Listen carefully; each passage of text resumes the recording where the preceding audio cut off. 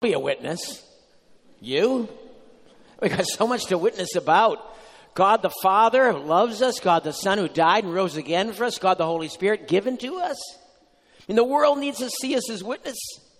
So let's be it, let's do it. I'll be a witness. I hope you will too. Let's learn better how to do it. Why don't you take a Bible and why don't you turn with me to the book of Romans. Romans chapter 8. Romans chapter 8, if you're using the Bible here at the church, it's going to be on page 944. 944.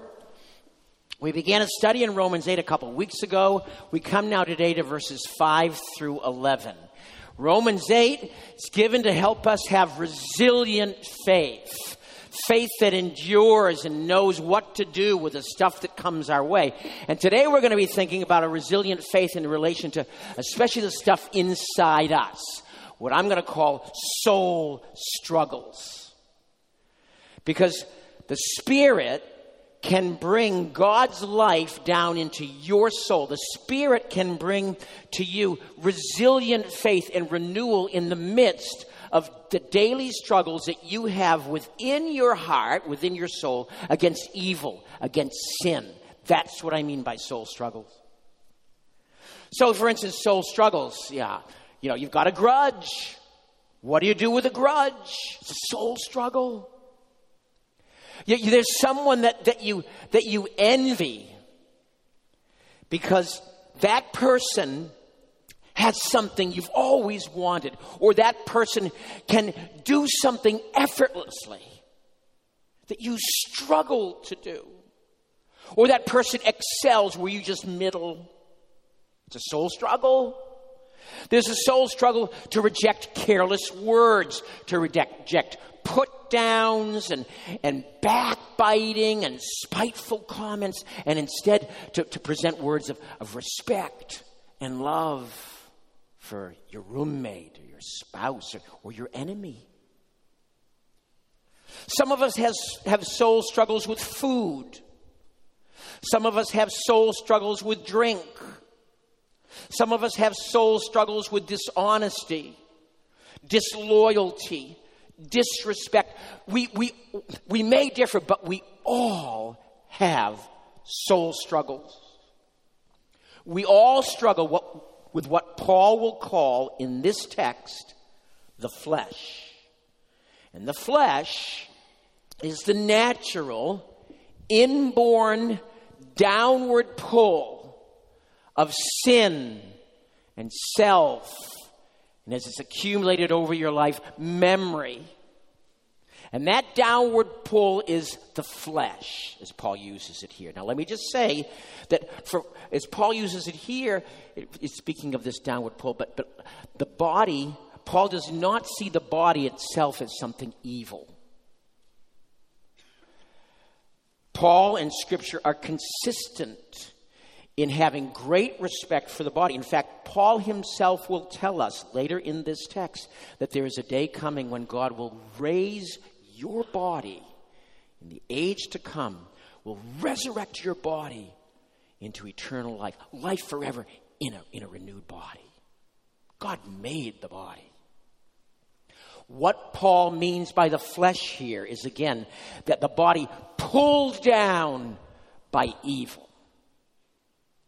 What he says in this text is that, yes, we need rescue, and God has given to us that rescue. Gospel rescue. All over this text. Let me read verses 5 through 11 of Romans 8. For those who live according to the flesh set their minds on the things of the flesh. But those who live according to the Spirit set their minds on the things of the Spirit. To set the mind on the flesh is death. To set the mind on the Spirit is life and peace. For the mind that is set on the flesh is hostile to God. It does not submit to God's law. Indeed, it cannot. Those who are in the flesh cannot please God. You, however, Christians, all here who have trusted Christ as Savior and Lord, you are not in the flesh. You are in the Spirit. If, in fact, or we might translate it more accurately, since, in fact, the Spirit of God dwells in you, anyone who does not have the Spirit of Christ does not belong to Christ. But if, or since Christ is in you, although the body is dead because of sin, the Spirit is life because of righteousness, because of Christ's righteousness given to you. If the Spirit of him who raised Jesus from the dead dwells in you, he who raised Christ Jesus from the dead will also give life to your mortal bodies through his Spirit who dwells in you. This is God's word. Let's pray. Father, thank you for this text. Now speak to all of us. Speak to those here who, thankfully, who are here, who are not yet Christians. Help them to understand better what the core of Christianity is about, your good work in Jesus and through Jesus, the Holy Spirit. And for those of us here who are Christians, speak to us about soul struggles and help us to see how your Spirit can bring your life down into our soul struggles. I pray in Christ's name. Amen. Now, the big emphasis, the great news of this text. If you forget everything else, just remember this. The wonderful news of this text is this, that every single believer in Jesus Christ has the Spirit of God inside. Every single believer in Jesus Christ has the Spirit of God inside. Up until now in this book of Romans, Paul has barely mentioned the Holy Spirit. 2 times, maybe 3, depending upon how you want to translate one text. But now, in chapter 8, verses 1 through 27, he will mention the Holy Spirit of God by name 19 times. And that does not include pronouns, he or him. That's all on top of that. The Holy Spirit is all over this text. Romans 8 is one of the most Spirit-soaked texts in the New Testament. You say, well, let's get into it. I want to hear about miracles. I want to hear about gifts. Well, here's the thing. Paul writes about the Holy Spirit and miracles and gifts in other passages in the New Testament. He writes about the Holy Spirit and power. Power as you speak on behalf of God. He writes about that elsewhere in the New Testament. This text, he writes about the Holy Spirit in relation to our daily soul struggles. That's what he's going after here. Spirit versus flesh. 19 times he mentions the Holy Spirit by name. Now, for some of you, numbers, they don't grab you. So let me share with you a story, a picture through that story. 3 weeks ago, Monday, my day off, Karen and I went down to Hamilton 24 in order to see the movie Downton Abbey. We'd watched the series on television. We went to see the movie. And, we had a grand time. The movie is lavishly filmed. If you've seen the series, let me just tell you, all the characters in the movie will do all the things that you love for them to do that they did in the series. It's all very predictable. It's very sentimental. But we loved it nonetheless. It was perfect. We just had a grand time. But before we saw the movie, we had to pay a price. First of all, we had to watch, it felt like 10 dozen movie previews, okay? And then after the movie previews, we had to watch the ads. I think at one point there was a dancing hot dog on the screen. And certainly there was a flying cup of Coca-Cola, and they were adoring couples eating popcorn. We had to get through all that.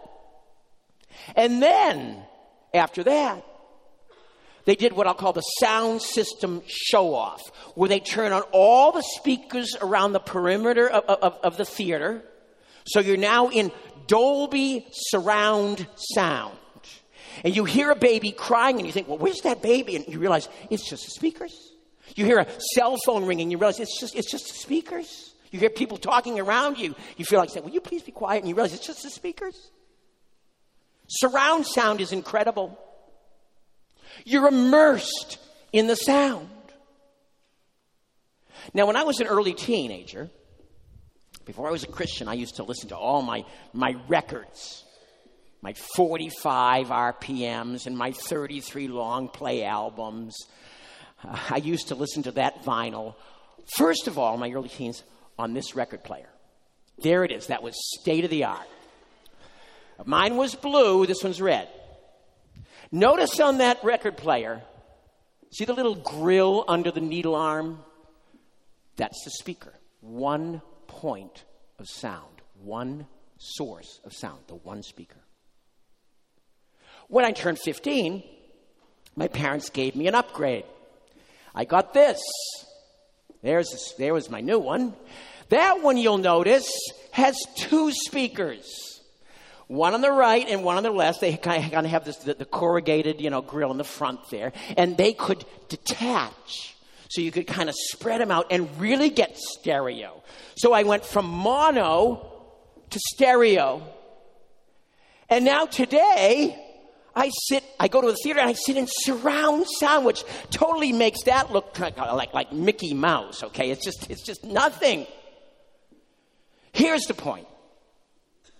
Why would I go back to mono when I can sit in surround sound? God in Christ Jesus has done an incredible surround sound thing for everyone who trusts Christ. He has taken his fullness as the three-in-one God, Father, Son, and Spirit.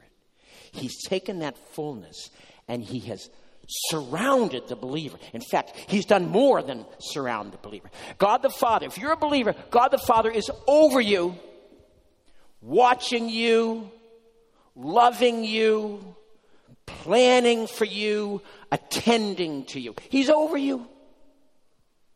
God the Son, Jesus Christ, he's around you. The way Paul puts it is that the believer is in Christ, kind of like submerged in a liquid.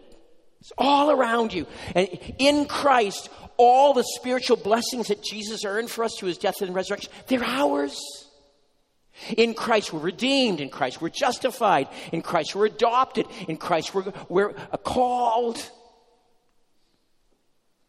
But then, with the Holy Spirit, God does something even better. He places himself, the living God, inside of you. So it's no longer just surround sound. It's total immersion, inside and out sound, so to speak. Look at it in verse 9. Look what Paul says, verse 9, right there. He says, you, however, you Christians, are not in the flesh. You're not stuck there. But you're in the Spirit. If in fact, or since in fact, that's a better way to translate that, the Spirit of God dwells in you. And he goes on then to say, he kind of takes that truth, since the Spirit of God dwells in you as a believer, he goes on to say, well, listen, if anyone does not have the Spirit of Christ, then he does not belong to Christ. A Christian, someone who's trusted Christ, been born again, a Christian, by definition, has the Holy Spirit inside of them. This is overwhelming. This is great news.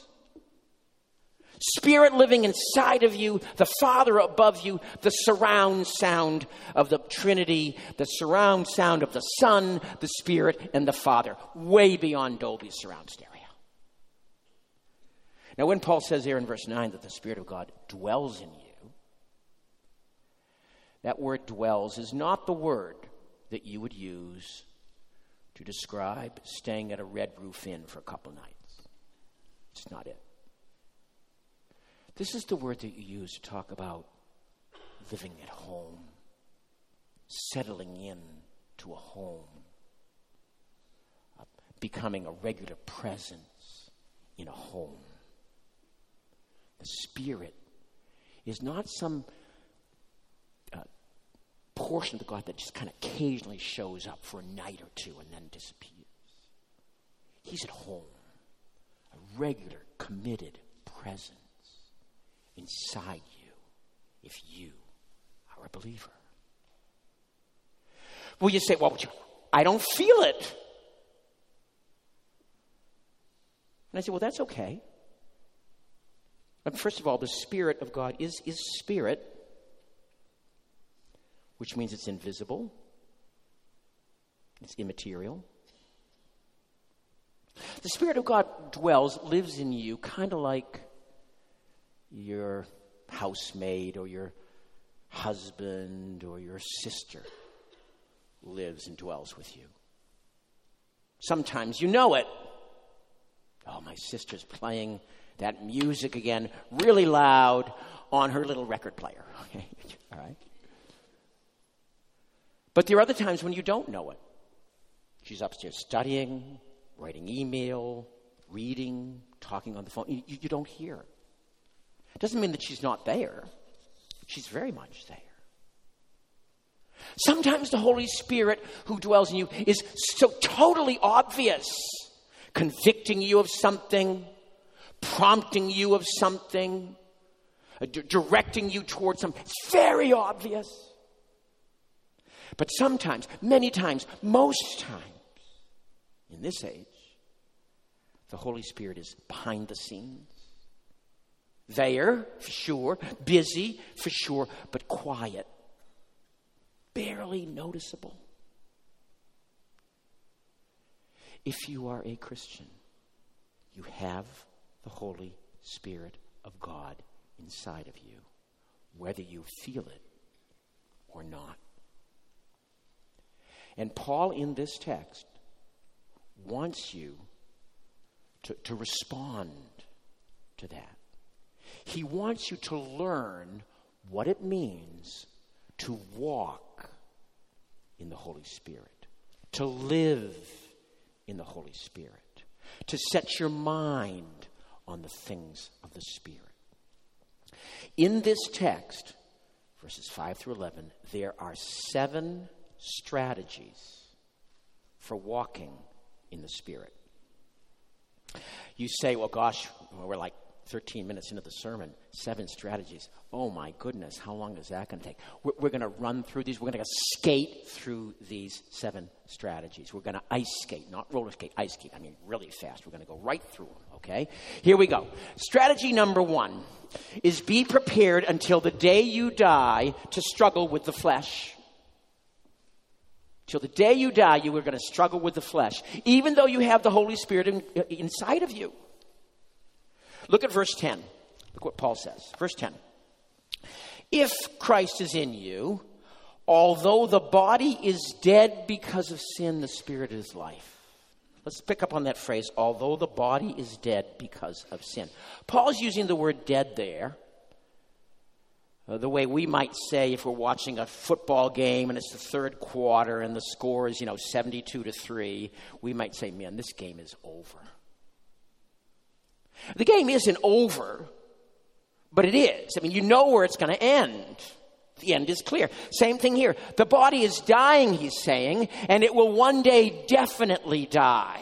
Even for Christians who have this new life, the Holy Spirit within them, the Spirit that one day, check this out, verse 11, one day will be involved in giving you your new resurrection body. If that Spirit of Him who raised Jesus from the dead dwells in you, then He will one day be involved in giving life to your mortal bodies. It's the Spirit of the future resurrection. We Christians are people of the both and. We Christians are people of the already and the not yet. We're people of the already in that we already have the future inside of us. We've got God inside of us, the Holy Spirit inside of us. And we're tasting, when we really feel the Holy Spirit, we're tasting heaven. We've got that already, but you know what? It's not yet.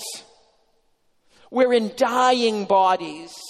And the flesh is still very much with us. And we're not there yet. And every day, therefore, even though the Holy Spirit is inside of us as Christians, every day we will wake up. You and I will wake up into a body that's going to get a little bit older, a little bit more frail, a little weaker. Wake up into that, but we'll also wake up into the battle with the flesh. struggling with the flesh. And don't let that dailiness of struggle confuse you. Struggling with the flesh is not a sign that you are necessarily deficient in faith or some sort of spiritual loser. It simply means that as a Christian, you are already and not yet. Second strategy. Never forget, the Holy Spirit lives inside you. Now, I've already driven this home, but this is such an incredible thing that I don't think I can overemphasize it. 5 times in this text, Paul says, in effect, in almost the same words, the Holy Spirit is inside of you. Look at it. Verse 9a, you are not in the flesh but in the Spirit, if in fact the Spirit of God dwells in you. There's the first one right in the middle of the verse. The Spirit of God dwells in you. Verse 9c, you have the Spirit of Christ, flipping that into the positive. Verse 10, I'm going to include this one. Christ is in you through his Holy Spirit. Verse 11, the Spirit of him who raised Jesus dwells in you. And down at the end of the verse, the Spirit who dwells in you. 5 times he says it. Now, either Paul is at a loss for words, but Paul is never at a loss for words. Okay, he never is. So he's not at a loss for words. He's doing something intentionally here. He's driving home the point because he knew that the Roman Christians needed to hear it, and by extension, he knows that we need to hear it. That the Holy Spirit of God is inside of us. And among other things, let us never lose the wonder or the hope or the joy of that. Let me come at it this way. If you're a believer, I hope you know that the fact that the Holy Spirit lives inside of you is the fulfillment of Old Testament promise, of promise given down through the ages. Here's a text from around 575 BC. This is Ezekiel writing. Ezekiel the prophet, speaking to the Jews. They're in exile. They're in Babylon. They're not in Jerusalem anymore. They've been taken out there in Babylon. And look at what Ezekiel says. He says, speaking on behalf of God, I, the Lord God, will give you in exile. I promise I will give you a new heart, and I will put a new spirit in you. I will take out your stony, stubborn heart. Thank God. And I will give you a tender, responsive heart. And now here comes the promise. And I will put my spirit in you so that you will follow my decrees, not by coercion, not by being cajoled or guilted. No, freely. From the depth of your heart, that you will follow my decrees and be careful to obey my righteous regulations. We Christians, are those upon whom the promise of the ages has come. And so even in the midst of your daily soul struggles with the flesh, never lose the hope, never lose the joy, never lose the perspective. The Holy Spirit is in you. It just changes everything. Third strategy is to realize that because you have now both the flesh and the Spirit as a believer in Christ, the soul struggles inside of you are now more complex than ever. In this text, we have repeated contrasting phrases. Living according to the flesh, living according to the Spirit, walking in the flesh, walking in the Spirit, setting your mind on the things of the flesh, setting your mind on the things of the Spirit. Clearly, there's a struggle. Every human being has soul struggles. I had a friend, he's now deceased. He became a Christian about a year before he died. before that, he struggled with some very dark things in his soul. And he would call me up, 2-3 times a year to talk to me. And he would typically call at like 12:30, 1, 2 o'clock in the morning. And he would always say, "Are you up?" Well, yeah, I wasn't, but I am now. And he'd talk. He struggled with these things. Now, understand what I'm going to say. That was a hard battle for him. But his battle, his struggle, was flesh against flesh. In other words, the better part of himself against the worse part of himself. Every human being has that. But the heart of the believer is now more complicated. We now have an added dimension to the struggle. It's when we struggle, when we have those soul struggles, it's flesh against flesh, the better part against the worse part, but it's also now the spirit against the flesh. Earlier in his life, Paul wrote this to the Galatians. He said, "The desires of the flesh inside you are against the spirit. And the desires of the spirit inside you are against the flesh." I mean, they're butting up against one another. The two of them are constantly fighting each other. This complicates things so much, complexifies things so much. Let me put it this way. As a Christian, your heart is a battle scene. It's a Gettysburg. But that's a sign of life, not a sign of death. 17th century pastor, theologian John Owen, put it this way. There is no duty we perform for God that the flesh does not oppose. And the more spirituality or holiness there is in what we do, the greater the enmity to it. Thus, those who seek the most for God, those who long to walk in the Spirit, seek most for God, will experience the strongest opposition. The flesh will rise up against it. So never forget that the soul struggles inside of you are more complex than ever. That's the third strategy. Strategy number 4. When you are tempted to give into the flesh, preach aggressively to yourself. The flesh always leads to death. We human beings rarely choose evil just to choose evil.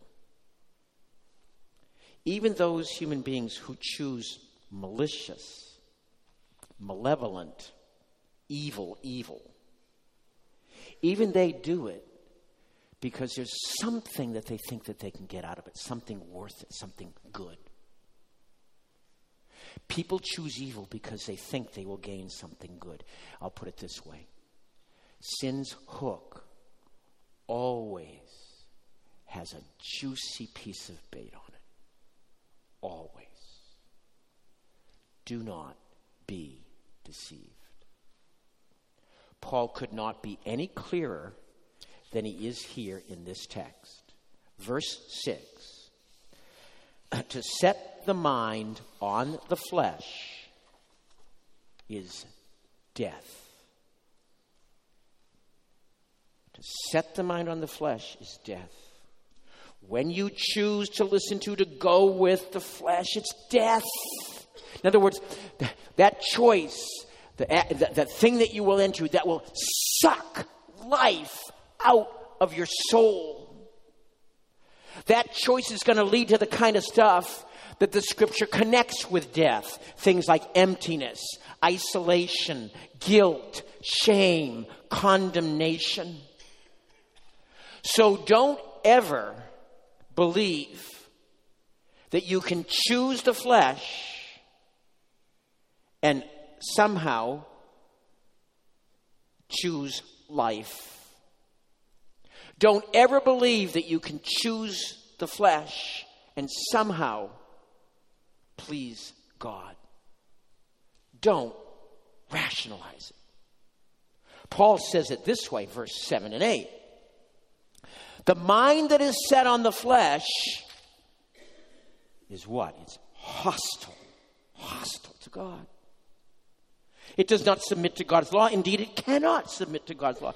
Those who are in the flesh cannot please God. These are the realities that you need to preach to yourself when you are tempted to set your mind on the flesh, to set your will on the flesh, to make a choice for the flesh. This will lead eventually, maybe not immediately, but eventually, this will lead to death. That's the fourth strategy. Strategy number 5. Identify and avoid the things that, for you, set your mind on the flesh. Now, I underline you and your here because this strategy becomes very personal. Let me draw you back to the text. It's interesting in Romans 8, this peak of the cathedral of Christian theology in the New Testament. It's interesting that in this text, there are no explicit commands. There are no do this or don't do that. There are no imperatives. There are implicit commands. In other words, Paul will say something like when he says, walk according to, he talks about walking according to the flesh. And you kind of get the idea of, gosh, I should walk according to the flesh. It's an implicit command, but there's nothing explicit. In this text, this is one of the portions of the chapter where you get most of these explicit commands. There are 3 of them. They come in kind of paired up. Number 1, walk in the Spirit, don't walk in the flesh. Number 2, set your mind on the Spirit, don't set your mind on the flesh. And then I'll add a third one down to verse 13, which we'll come to next week. Put to death the deeds of the flesh. So my point here is, become a student of your soul and its tendencies. Learn what things push you to set your mind on things of the flesh. And that will be, in many cases, very specific to you, personal to you. So, for example,